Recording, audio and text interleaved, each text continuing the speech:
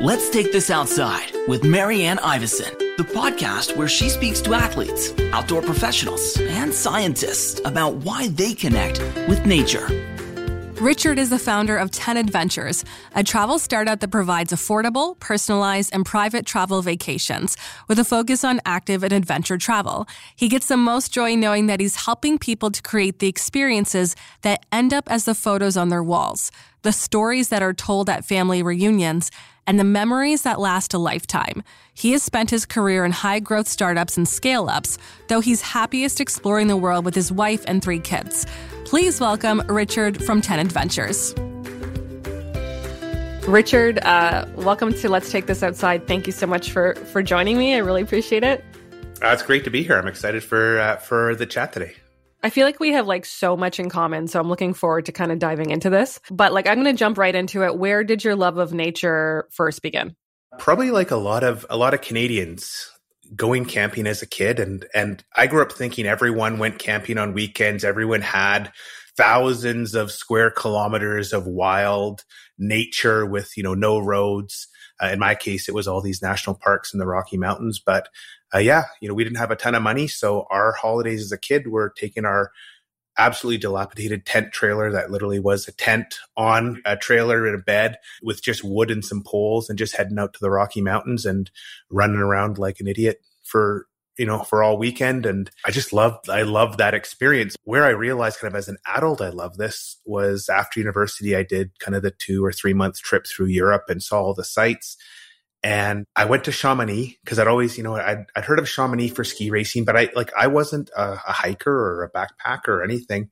I went to Chamonix for a day and I stayed 7 days and just absolutely fell in love with I went hiking every day and did hikes I'd, longer than I'd ever gone. I just said, this is the most incredible experience and kind of changed the rest of my trips. So I went to Innsbruck in Austria and St. Moritz in Switzerland. And I was like, I really, really enjoy going out and hiking all day and then coming back to a grubby little hostel. And that kind of changed all the holidays I took from there. I then went to work in England, and living in London, I really struggled with how busy it was. And so I remember just sitting there, I was getting anxious. It was really intense coming from small town Calgary. And I was in a bookstore and there was a little, a pamphlet, 15 great walks around London.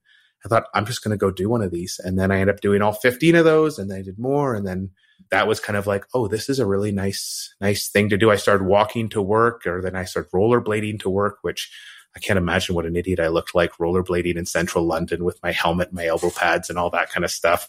The rest of my office, they totally mocked me mercilessly. But yeah, I kind of fell into this, and I didn't even realize how important it was to my life until I kind of started to kind of reconnect with friends when I moved back to Canada, and they hadn't kind of done the same journey. I assumed they'd all kind of found the outdoors and were snowshoeing, ski touring, backpacking, trekking, hiking, cycling, and then they were still golfing, drinking beer, and talking about televisions. So still a lot of fun, but yeah, I realized I was kind of the outcast who loved going to the mountains now all of a sudden.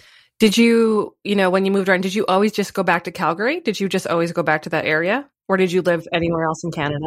Well, I did a contract in Montreal. I did a contract in Buenos Aires, worked in London, came back, then did my master's in London, went to school in Boston. So I've kind of traveled a bit, and I kept coming back to Calgary, and I don't, I wasn't in love with Calgary as a city. When you're younger, you want the big lights and the exciting lifestyle. But we came back in 2010 just because when we looked around the world, what has the characteristics that are really good to raise a family?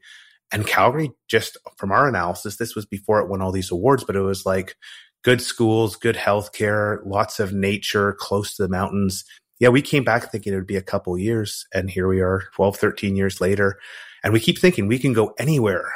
We're a totally remote company, and it's just so hard to leave what we have here. We live near this massive kind of inner city park where we can go walking for hours in nature, an hour from the mountains. And so it's just this easy lifestyle if you like the outdoors in Calgary. I do relate Calgary to Ottawa a little bit. There's a ton of amazing green space. We don't have the Rocky Mountains. We have great hiking in Quebec and also in Ontario. But I think it's so important to me to be near a bike trail so I can get into nature even quicker, right? So I know that Calgary is like that prime place, not only for nature itself in Calgary, but you're so close to the most epic landscape in Canada possible. Yeah. It's again, I always thought everybody had this. And after traveling all over the world, like what we have is just so special. It's one of the largest kind of natural places on earth, like the Amazon. It's bigger, but most places are crisscrossed with lots of roads and cities and towns and people and 4x4 tracks.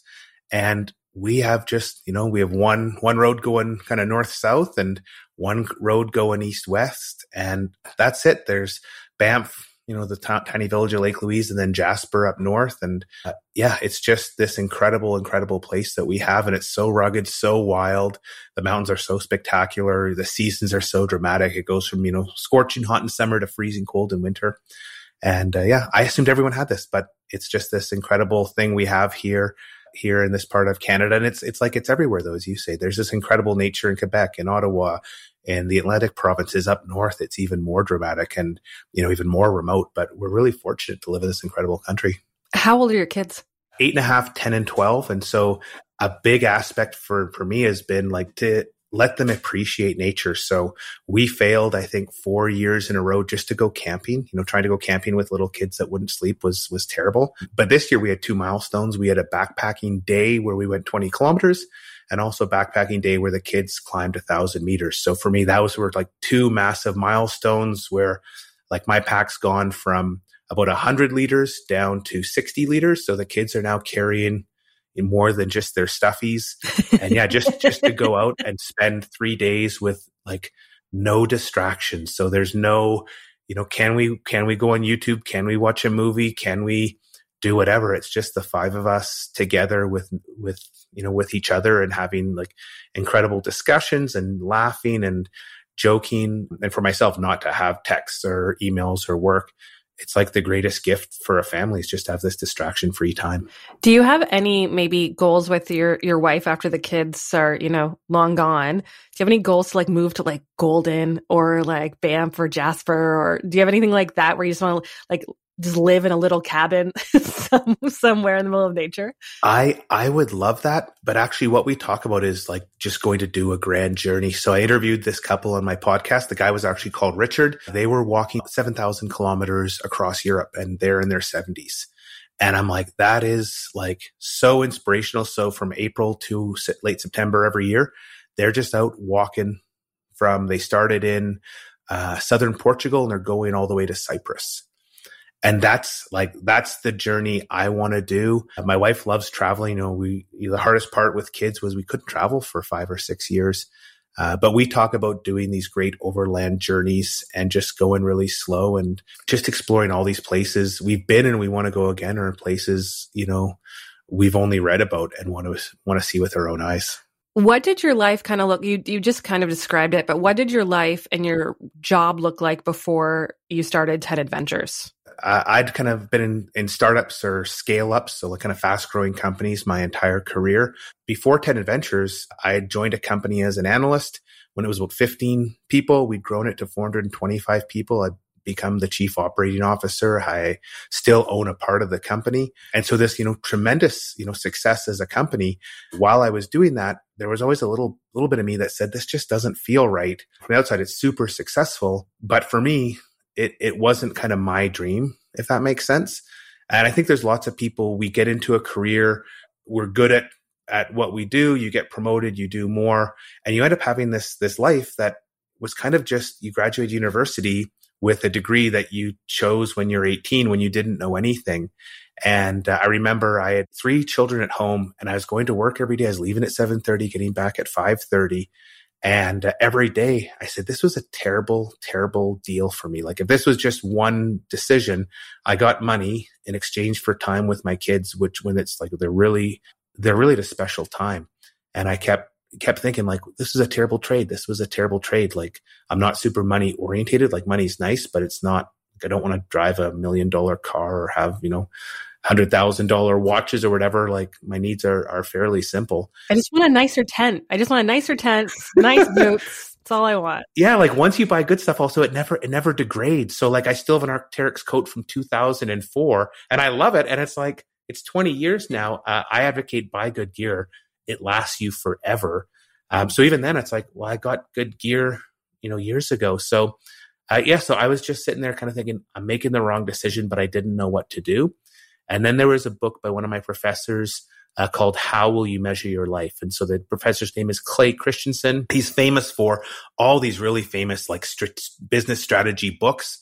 And then he wrote a book, How Will You Measure Your Life, which was kind of dedicated to all his students that focus only on their career. And he was trying to share there's way more than just where you work and how much money you make. And so for me, that just kind of changed my life because I really, really resonated with his stories about family and friends and lifestyle. And that kind of started the change to where I am now. I never predicted having 10 Adventures and being like a travel tech company, but I took the first step, and that's usually the hardest step. Did you see a hole in the market when it came to adventure travel? Like, what kind of made it successful in the early days, if that's what it's successful now? Where did you see the need that you thought, I can fill this hole in this market? Yeah, so I wanted to get fit after working so hard and having young kids and kind of like totally ignoring everything for 5 years. And I wanted to go out hiking. I hadn't kind of gone hiking since we had kids. Like we'd go to Canmore and do walks along the river, but nothing hard. And I'd go online and think, let me find a new hike I haven't done. And every time I'd find a link on Google, it would be, a person's blog where they talk about what they ate and what their dog did, but they wouldn't tell you where to park your car. They wouldn't tell you if there was exposure or how long it was. Or you'd find other sites where they'd kind of give you one paragraph about it. And, it was really hard to figure out which hikes I wanted to do. So I said, I want to get back into tech. Let me just do like a portfolio project where I'll make a simple website, get some traffic. And when I go to find a new job, I can move back to tech because I really enjoyed working in technology. And so I went from Jasper down to Montana and just re-hiked my 10 favorite hikes and put a simple website and said, here's where you park your car. Here's what the difficulty is. Here's what the risks are. And here's a really good route guide, essentially recreating like physical guidebooks that I love. And I put that up for Jasper National Park, around Lake Louise, the rest of Banff, around Canmore, the Kananaskis, and Glacier National Park. Just thinking, this will be whatever. And then it kind of just took off. People really resonated with the simplicity and the information. Then people said, hey, can I used your site when I was in the Canadian Rockies. I'm going back to, wherever to, the Dolomites or Chamonix or England. Can I send you my 10 favorite hikes? And we went from these 5 or 6 regions to 40, then 60, then 80, then 100, all over North America and Europe. We even had somebody from Peru, somebody from Nepal. And that was really the genesis of, people really want this kind of high quality information. If you look at what's going on now, if you search Google, it's almost all junk. It's all written by ChatGPT, or it's written by people who have no knowledge. They've never been to the place because there's just content farms all over the world. So we solved that in 2015 or 2016. And what we found is once we had all these different places, then people would email and say, hey, Richard, can you be our guide? We're going to go to the Amalfi Coast, or we're going to go to Chamonix, or we want to do the Tour de Mont Blanc. And it was weird. Like every few days I get an email of somebody asking me to be their guide. And I'm just this, I'm sitting in my pajamas with 3 kids screaming here in Calgary thinking, obviously there's another need that people want more than just instructions. They want someone to help plan their trip. And so at the end of 2018, decided to build a platform that we can connect our audience of adventure travelers with really incredible guides around the world. And so we launched that just in time for COVID. Perfect timing. Also, as you're talking about this too, it reminds me a lot. Lee McAdam was the person who recommended you, by the way. Oh, yeah. Lee's great. Yeah, Lee's one of those like high quality people who's been creating good content for a very long time. So yeah, so there are people that do great content, but unfortunately that's not the norm. And it's just, if you go on and search anything, there's just, people are trying to work out the algorithm and, they're paying someone $7 to write an article on what to do in Golden. And the person's never been in Golden. They're not outdoors people. They don't know anything about the Rockies. They're just searching other articles, and you read it. You're like, this is crazy. Like, this is not valuable. But, Google's algorithm, sometimes can't discern what's good and what's not.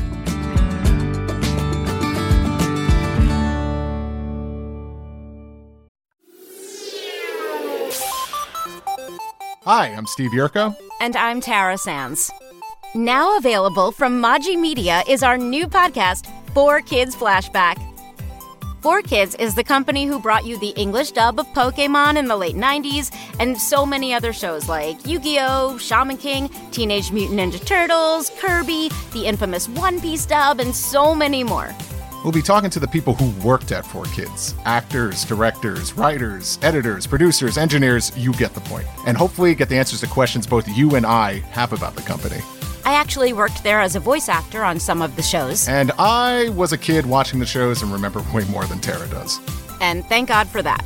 Steve is actually a professional storyboard artist, which gives some really unique insights into anime and animation. Subscribe today wherever you get your podcasts. That's the number 4 Kids Flashback.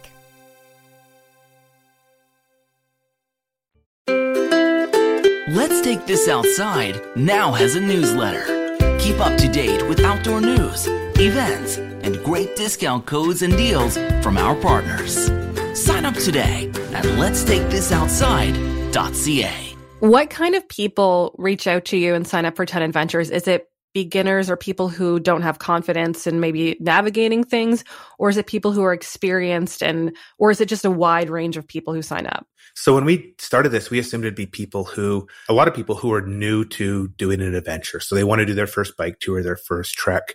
We do get a lot of those, especially with bike tours. There's so many people that bought e-bikes in the pandemic and realized, hey, I'm a bike tour. And so they've never been on a bike trip before, but they want to do their first e-bike tour. But a lot of people that use 10 Adventures are people that their time is really valuable for them, and going on holiday, they don't want like a mistake to happen. So they've had experiences where they've planned it themselves and then something goes wrong, or they miss, if you're planning a trip somewhere, you're not an expert in that area.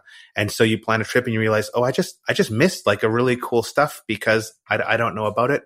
Or people just want the simplicity. Like we did a survey, and on average, people spend 20 to 40 hours planning like a trip. And that's a lot of time. And so for a lot of people, they say, I want an expert to do this. I don't want to make mistakes, and I don't have 20 to 40 hours to do this. And one person said to me once was she had been joining group tours. And she said, this is incredible. I can now get like a private trip for about the cost of the group tour. I was joining group tours. I didn't like them, but that was my only option because I didn't want to plan everything myself. And if you think of a group tour, they can be great. You meet some great people, but a lot of group tours go wrong because you can't control who's on them, when they start, where they go, how long you stay in places. And so our kind of goal is we want to end the group tour by giving people these private experiences with the people they care about, because travel is so important. If you can do it with people you love and make these memories together, and not have Carl from Milwaukee that gets blotto on the bus every day, or, somebody else that, they're saying inappropriate things and ruining the trip. If you can just do it with the people you love, then it's like the most important memories you'll make in any given year. I completely agree on that. And do you have any moments with clients where their life changed for the better? Or was there any client, I'm sure you have many, but is there any clients that you remember who, were maybe going through like some kind of crisis and really needed this, and their eyes were open when you're like looking at this like glacial lake somewhere in the Rockies? I think almost everybody going on an adventure and unplugging it changes your life. It makes you a different person, especially when you're traveling and you're in different places or in the world. You're not in big cities. You're connecting with small communities. You're getting to know people more authentically. But there's two that come to mind. One was a woman, and she had battled cancer during the pandemic. She'd beaten cancer, but during that time, she couldn't connect with any of her friends. And so they did a bike trip in Italy and Czech Republic, I believe it was. And it was a way for her to celebrate and reconnect with her friends after beating cancer. And you think, imagine being by yourself during cancer and you have no one to support you and you're just having Zoom calls. And that was something where our whole team was uplifted by that, and just being able to help them achieve that. And we put on a celebration dinner for them just so they could kind of like let their hair down and just like reconnect and celebrate this, really, really important thing. The other aspect I really loved was there was a grandfather who was Greek. He lived in England. His grandchildren lived there as well. And he really wanted to connect with his granddaughter, and he wanted to share like his life in Greece. And we had a walking tour that went on one of the islands where he had been born and brought up, went past like in the village he grew up in. And so he booked a trip with his, I think she was 7 or 8 year old granddaughter. And they did a walking tour where he kind of showed her Greece and showed her where he'd grown up. And it made my heart melt just thinking this. He got to build this relationship with his granddaughter, have, no parents around. So it was like really just the two of them, and then share his culture and his life. And I just thought that was incredible in terms of like the power of doing this. Again, he didn't know how to do all this himself. He was 75 or something. He didn't know how to arrange all these things. He didn't know how to get his luggage transferred, or he just wanted something simple. And so it was just this incredibly powerful moment for him and for his granddaughter. And, for both of them, they'll remember that for the rest of their lives. That must be I'm guessing, it must be the most rewarding part for why you do what you do. Yeah, like every day, all of us on the team, like we're helping people be in the place where they can take a photo that's going to end up on their wall, or like have the story they're going to tell when they meet up with people. And it's rare where you can have a job where you impact people so dramatically. It's also a huge responsibility. Like we're all adventure travelers ourselves, and it's not just something where it's like, oh, this is fun. If it goes wrong, c'est la vie. We know that people take their time off from work. They fly around the world. They spend the time. Travel is also messy, so things can go wrong. And so how do we do our best to make sure things don't go wrong? And when things do go wrong, recover and, make sure the trip's still a success. Sometimes taxis can't find you, your flight's late and you miss a day of your trip. There's all these little things that can happen. And for us, it's just a huge responsibility to make sure that people have these incredible memories and incredible time together and get to know themselves better, others better, different cultures and communities. How can we travel and be responsible to nature and different cultures? Like, is teaching safety and ethics it sounds like it's part of exactly what you do and built right in. Yeah. So we work with local tour operators exclusively. So people that live and love the places like they're working. And I think a big aspect of travel is when you can support local communities and you can, get to learn about local communities, and, you can get that connection, not just you see a village outside of a bus, but if you're walking through a village and you have an experience with a local family for a meal, or, you get to see a women's collective or an indigenous collective. I think it's those experiences that allow us to understand where we're going. Another big aspect of active travel is we're kind of, we're not driving around. We're not, usually flying around. It's this slow travel. So you can kind of see how nature evolves as you're walking, see the differences in communities. And I always think it's the best way to open our minds to the beauty of nature and the beauty of different places and different people. And so sustainability from how do we preserve things? Well, we preserve what we like and what we love. And you don't love something from the window of a bus or from the window of a plane. You love it, sitting on a bike or walking through a village and getting to experience that firsthand. Is there anywhere you and your family have not been that you're like, the world's a big place, but is there anything else what's on like your future bucket list in the next couple of years? What are you going to do? So when I got married, my wife and I did the GR5, which is a walk from essentially from Geneva to Nice. It doesn't start at Geneva. It starts on Lake Geneva or Lac Léman. And that was just a transformational experience. My favorite trek I've ever done. I love the Alps. I love the refugios and bivouacking, by little lakes in the middle of nowhere. So kind of everything we're doing here in Canada is to get the kids able to handle that at 700 kilometers. Most days are kind of 20 kilometers with 1,000 meters carrying a backpack. And so that's what our dream is. And I don't know exactly when that's going to be. Right now we're debating next summer. Do we go to Peru? Or do we go to the Alps and do something like the Tour de Mont Blanc? And so it kind of doesn't matter though. Like I think no matter where you go, having the phone turned off, having these moments where everyone's engaged and seeing a different place, like the discussions are so varied because you have all experienced whatever you experienced that day, whether or not it's a great gelato or a great, pain au chocolat or a cool view or going up a cable car or, even finding a fun playground. Like, it's all about having that spur that you have something to talk about and share. And usually that leads to a bunch of other fun discussions. You offer these trips, you have a load of resources, trail guides, gear reviews. Why is it so important to educate people on travel? So I think the goal for me is there's a lot of things that can go wrong in doing this. And there's a lot of terrible information. And so just trying to help people have a better experience. I've always said, if I can get someone out into nature for a week and the weather isn't terrible, their lives are going to be changed. They're going to do that again and again for the rest of their life. And so it's just helping people along this journey, helping them take the first step. And that first step, for some people, that first step is, I just want to go on a day hike in the Rockies, to I want to do a backpacking trip, or I want to go on my first bike tour. Or some people that I've talked to in the podcast, they like their first big step is walking around the world or cycling around the world. What's interesting is like all of us, no matter how big our journey is, it's a very similar journey. And on the Camino de Santiago, they say, walk your Camino. Don't try and walk someone else's. And that's kind of all of our journeys. They're separate, but why we're doing them is so similar, to find this feeling of joy, this feeling of, just feeling good and doing something that we're really passionate about.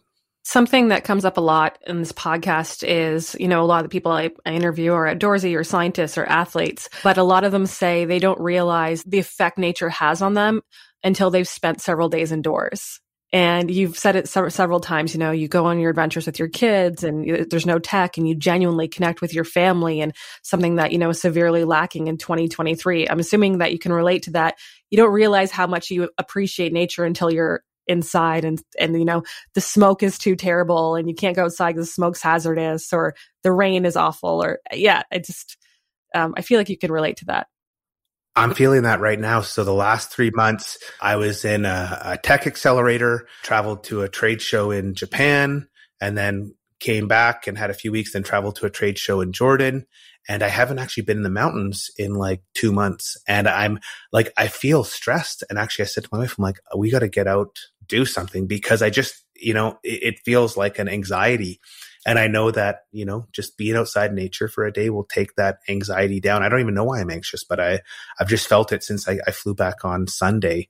And I'm like, is it jet lag? Or I'm like, actually, it's just being busy and not having time, just with nothing to do. So yeah, there's something about being in nature. It feels right, or it just resets the body. And for me, even just a day hike's good. Going for a weekend camping or backpacking, that's kind of like the holy grail a lot of time. And it's achievable, something we can do really easily here in Calgary. Even in COVID, I think the most underrated exercise is just walking. I make it outside, even, some days being self-employed, like sometimes you can barely leave your desk, and that's kind of one of my days today, but I'm making it a priority to get out for a walk. It's sunny here in Ottawa today. I'm like, I am not missing this opportunity. Fall is my favorite time of year, right? It's just so essential to mental health. And yeah, I know that you can feel the same way on that. Yeah, it's interesting. I interviewed a woman, Annabelle Streets, who has a book all about walking, and she's done a ton of research. And what she kind of shared is there's just a litany of research coming out of top tier universities on the benefits of walking and cycling. So these long and slow activities. And it's kind of obvious the benefit on cardiovascular, muscle, joint health, but the mental health benefits, it's, tons of research is saying, hey, this is really incredible. And, it sounds, you and I both realize there's something going on, but they've done studies about the impact of nature on just kind of general happiness, just with short bursts. They've done studies around nature and being outdoors in terms of dealing with clinical depression. There's all the studies, it's been well documented back to the Greeks about going for a walk and impacting creativity. And then kind of for me, the big thing is these relationships and going for a walk, even if with people I don't know. I'm in a hiking club. When I go to these conferences, usually there's like a little adventure beforehand.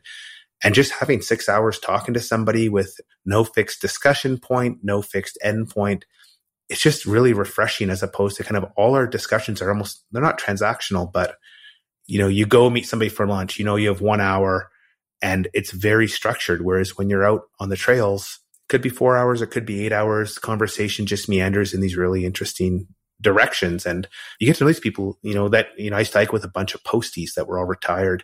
And it was really fun just to get to know these people. They were, more than double my age. But we had great discussions and, had so much in common, even though we were living really different lives. You also have the 10Adventures podcast. What kind of outlet is it for you? At what point were you like, I need to start a podcast. I need to talk to other people who adventure. What is it for you? So selfishly, it's like I talk to one interesting person every week. And I just like hearing. And so when I first started this, I was really interested in like the journey to learn, are there some cool places I can go to? What I'm interested now is the impact on outdoors and these adventures have on people. And as I said earlier, I remember I talked to one guy, it was his first bike tour, 10 days. I think it was Amsterdam to Budapest or, Frankfurt to Budapest, something like that. And for him, that was momentous. And then the next week I talked to a guy who'd spent 7 years walking around the world. And they were so similar, their feelings and the impact. And I thought that was really powerful. And just, kind of finding your tribe, they always say. I feel in talking to all these people, almost all of whom are way more adventurous. They've done incredible things. But there's kind of this similarity between us. And kind of my goal is to let people know there's another way to live out there. Like, not to be afraid to take that first step. And the first step doesn't have to be gigantic. And often if you hear other people doing it, you think, oh, maybe I can do that. And so that's really the goal, is to help people take that first step. In my case, my first step was my first big trip. I was in a bookstore in London, and I just found this book, Walking the Pyrenees. I didn't know anything about the Pyrenees, bought the book, and like a month later, I'd quit my job and was walking the length of the Pyrenees. And if I hadn't seen that book, I don't know what would have happened. And so hopefully every once in a while, somebody tunes into the podcast and says, oh, I am going to go bike across Europe, or I am going to go walk Alta Via or the Via Alpina, or, one of these great paths. It takes one book, it takes one podcast, it takes one article. That's all it takes. And thank you so much for putting so much work and effort into all your resources and your adventures and your travel. And I know it's no small feat. So really looking forward to seeing where this goes. And yeah, I'll definitely have to join you on one of these the next time I'm out west. Definitely. I know it's a beautiful place here. Yeah. Thanks, Richard. Really appreciate it. Excellent. It's been great to be on the podcast. Thanks for inviting me. Thanks for listening. For more Let's Take This Outside, go to letstakethisoutside.ca.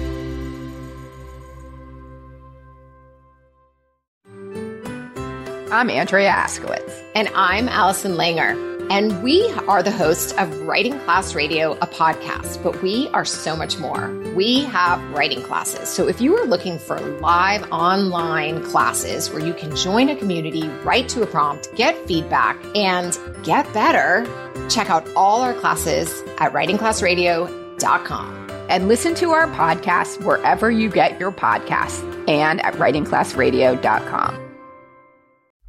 Produced and distributed by the Sound Off Media Company.